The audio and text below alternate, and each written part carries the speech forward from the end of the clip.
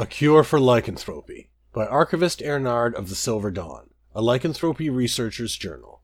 The cure is finally within my grasp. An end to lycanthropy, once and for all. For over a decade, I have devoted myself to this very research. And now that I have finally found my answer, I am told no? I realize Commander Edette's concerns are not unfounded, and I cannot deny the risks of such a venture. To even find a werewolf transformed by Hircine would be a tremendous task, and then to capture the creature? There's absolutely no guarantee that the Silver Dawn would be capable of such a feat. Even still, should we not even try? When I think of all the good that can be accomplished should my research bear fruit, is this not our very purpose as an order? To completely eradicate the lycanthrope threat?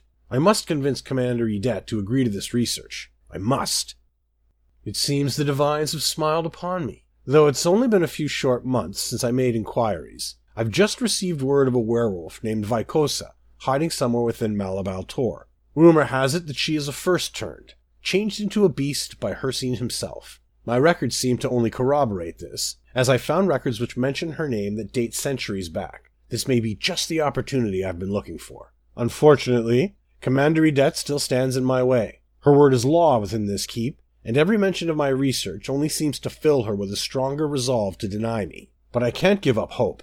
Not now. Not when so much is at stake. I simply must persuade the commander, no matter the cost, and I believe I have just the thing to bring her to my side.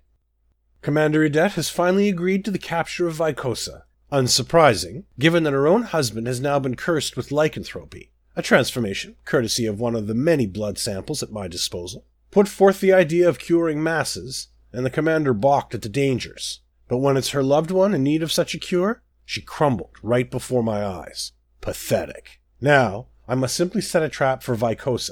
No easy task, of course, but one that I'm confident a man of my intellect can pull off. Victory is almost at hand. One way or another, I will create this cure. By the 8, I must.